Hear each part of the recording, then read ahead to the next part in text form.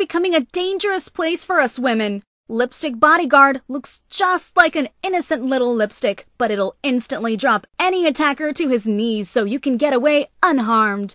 Lipstick Bodyguard, fear no evil. Get yours today, only at lipstickbodyguard.com.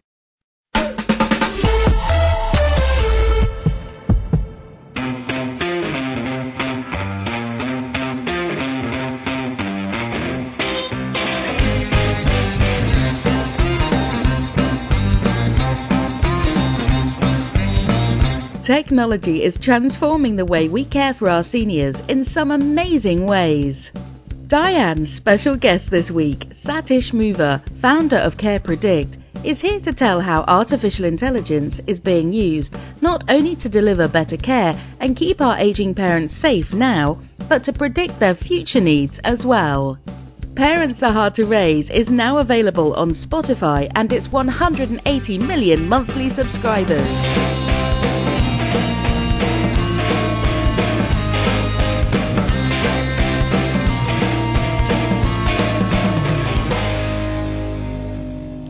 Welcome to Parents Are Hard to Raise, helping families grow older together without losing their minds. I'm elder care expert Diane Berardi. Those of us working in the clinical setting know firsthand that most healthcare crises don't just happen out of the blue. There are subtle changes that take place, typically for quite some time before problems make themselves known. Many of these subtle changes in a patient's daily activities and behavior patterns are so subtle that even a trained observer might miss them. Which is why the technology this week's guest expert has developed is a literal game changer for the health and well-being of our aging parents and for those of us who care for them. Satish Mova is the founder and CEO of CarePredict, the first wearable technology specifically designed for seniors aging independently. It looks like a stylish piece of jewelry, but it's actually a very sophisticated smart device that senses and analyzes a person's routine activities, like bathing, brushing their teeth, washing their hands, eating, drinking, and how well they've been sleeping. The device is so smart, it even knows where the person is as they move throughout their home, and can automatically alert caregivers and family to any potential changes before they become emergencies. Like I said, it's a total game changer, and I, for one, am glad the technology is here. Satish Mova, welcome to Parents Are Hard to Raise. Diane, thank you very much. It's a pleasure to be on your show. Well, thank you. So, what inspired you to start CarePredict? I started CarePredict even though I didn't mean to. Okay. I started it because I had a personal problem that I was trying to deal with. My dad's now 91 and my mom's 80. Wow. And back in 2013, they were going through a rough patch where no matter how many times I called them during the week, when I showed up on that weekend, I would find something different that I was not at all prepared for.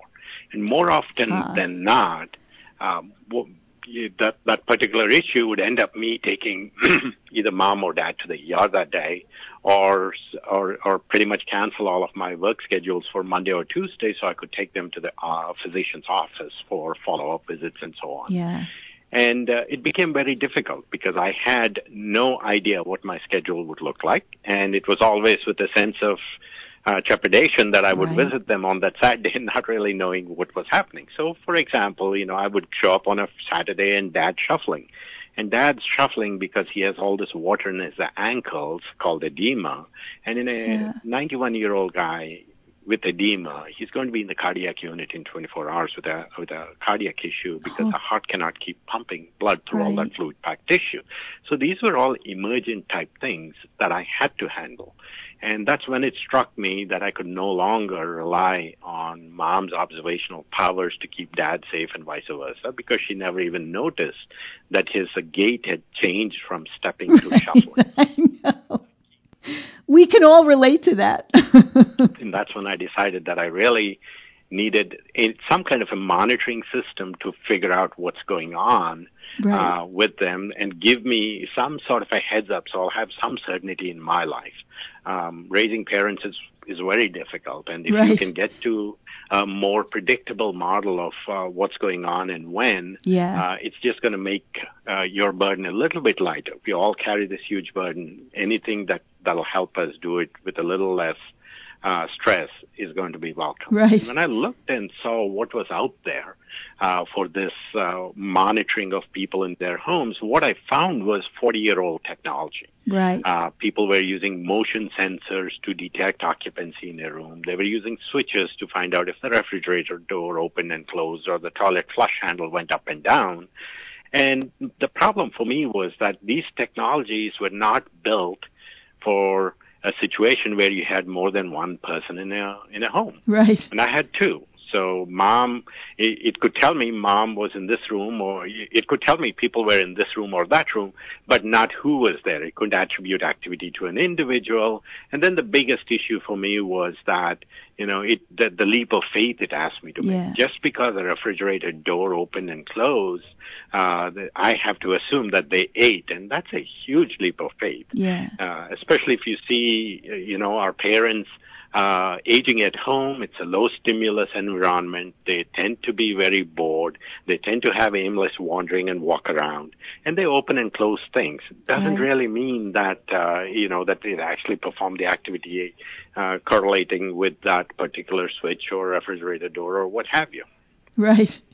So how does the system work? I know there's like a bracelet you wear around your wrist, and could you take us through that and tell us? So the system works by having a wearable device that goes on the wrist of the dominant arm.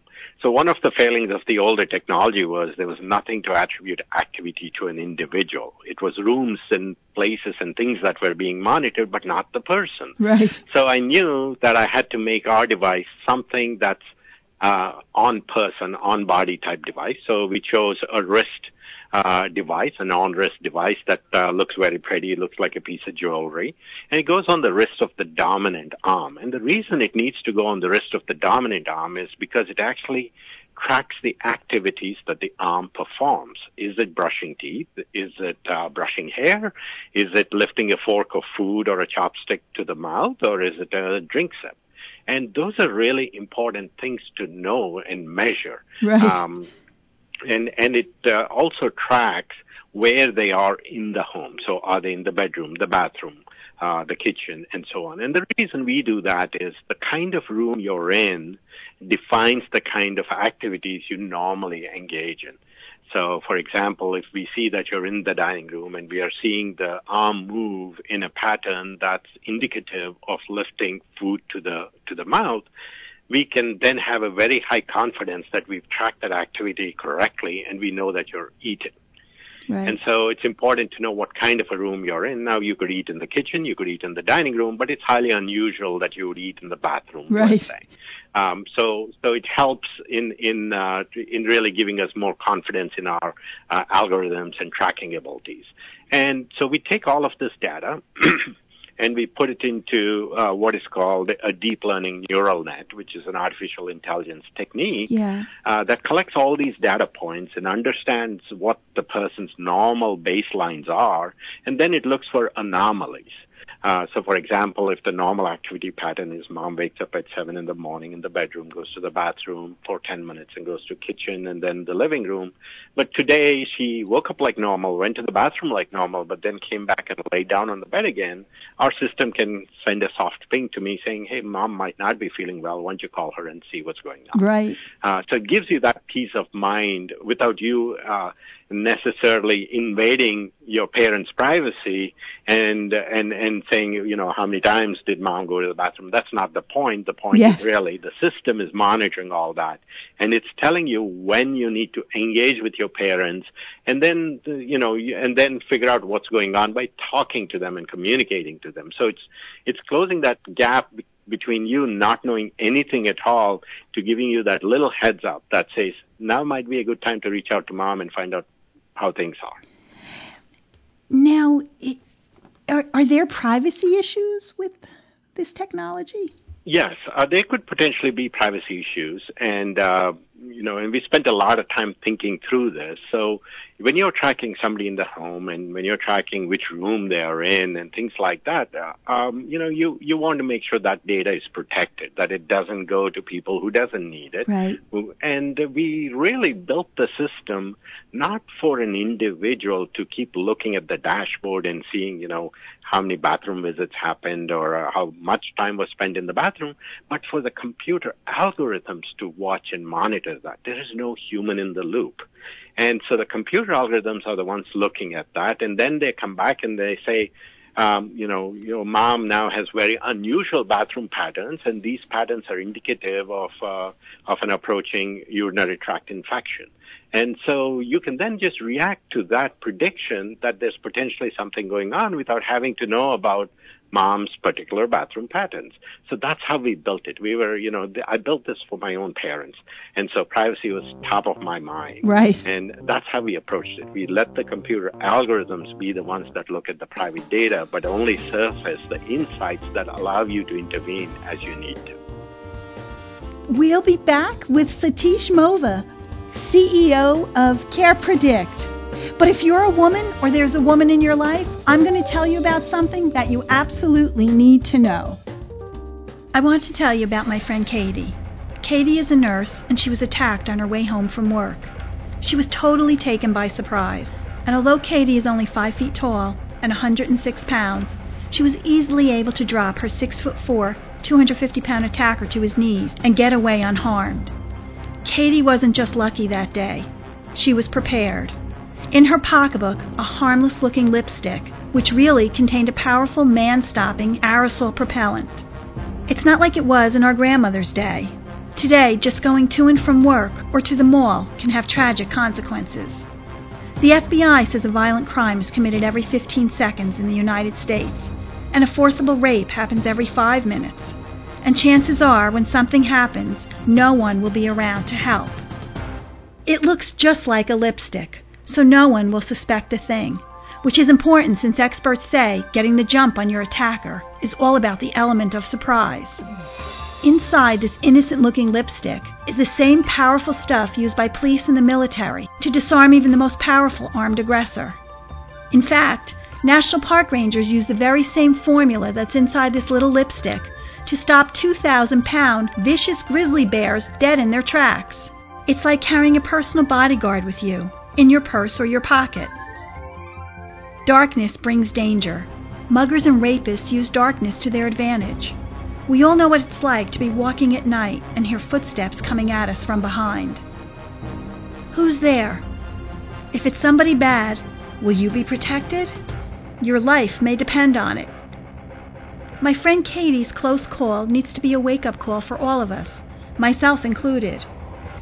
Pick up a lipstick bodyguard and keep it with you always.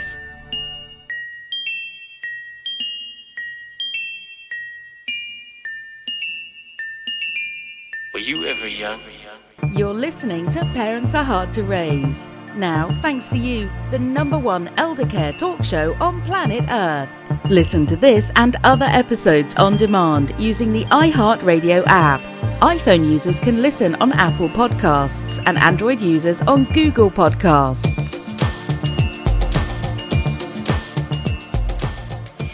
There are so many new ways to listen to our show, it's hard for me to keep track. Spotify, Roku.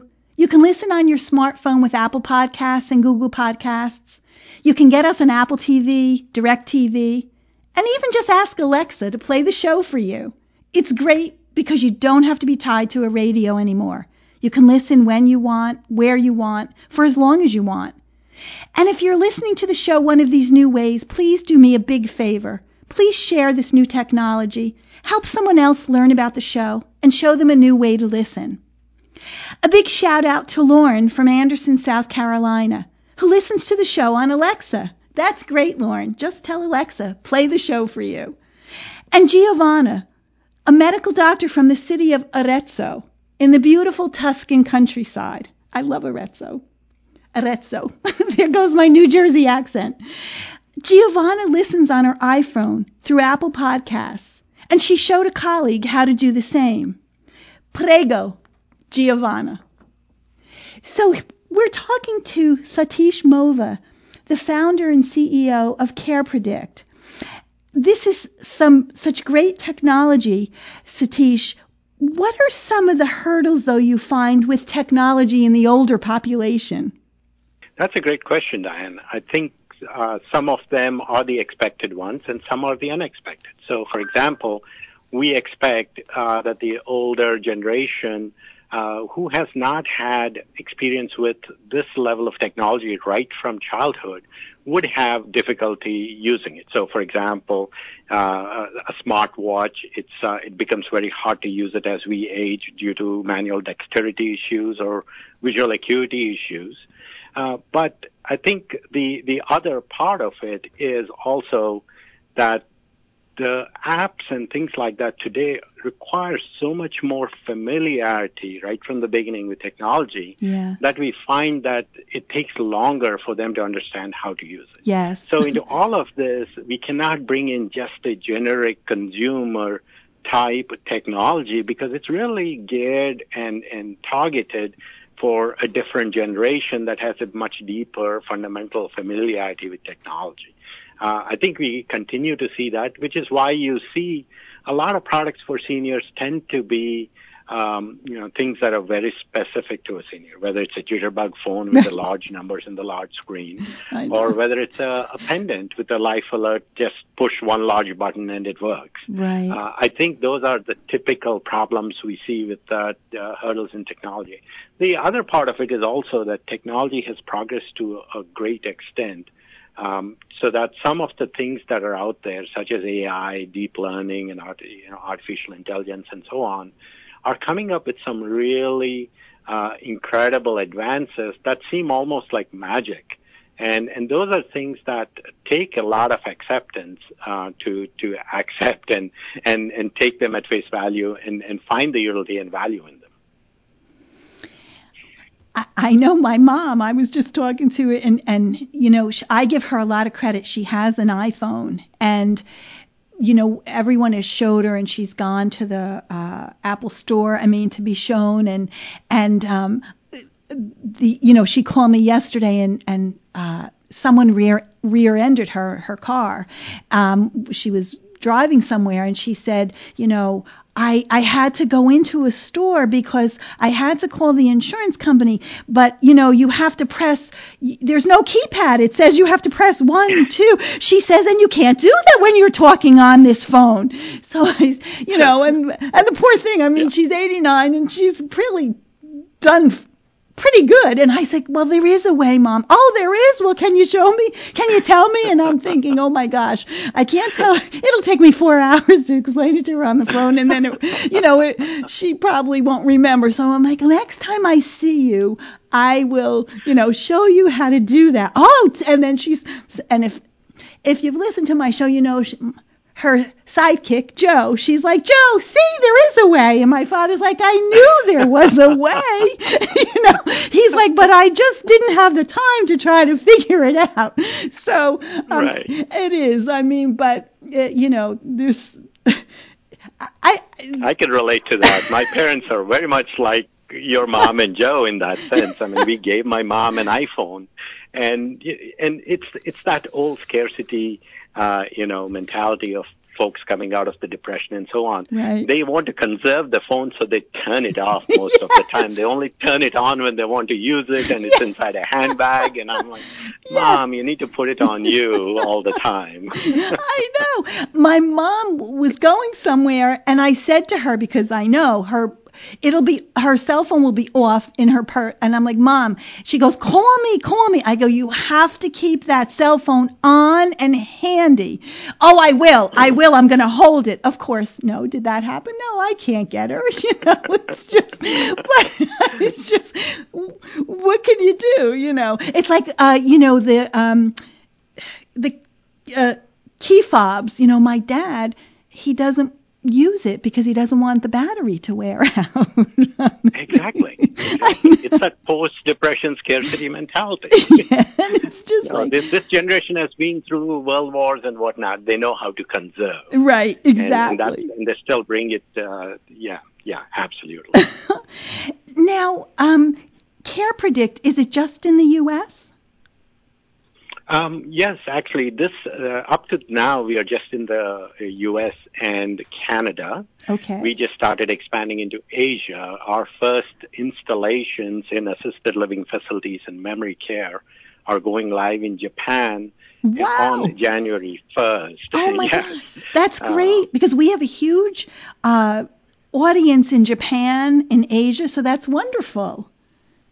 Yeah, absolutely. What we were surprised with, Diane, was that aging is a much bigger and much more urgent issue in the Asia area because they've had this negative population growth for a very long time. They have a huge number of aging folks and not enough caregivers. Right. So they're all looking for a force multiplier like Care Predict that can help the fewer take care of the many. That's wonderful. I mean, now, is the system just available like in assisted livings, in continuing care retirement communities, or is it available directly to the consumer? So when I started the company, I started it with people like myself in mind, adult child of a senior. Right. But along the way, we gravitated more towards assisted living and Alzheimer dementia care facilities, only because it would be much more easier to go outfit an entire facility and get 150 seniors or so on the system and start, better refining the product and making it better suitable. But we've come to the point now where we are going to be launching our first pilots direct to consumer starting October 1st. Oh, wow. So and we're doing that in 2 markets, in California and Florida, to see what we need to learn to make it a much more smooth and easy to operate device for folks living at home.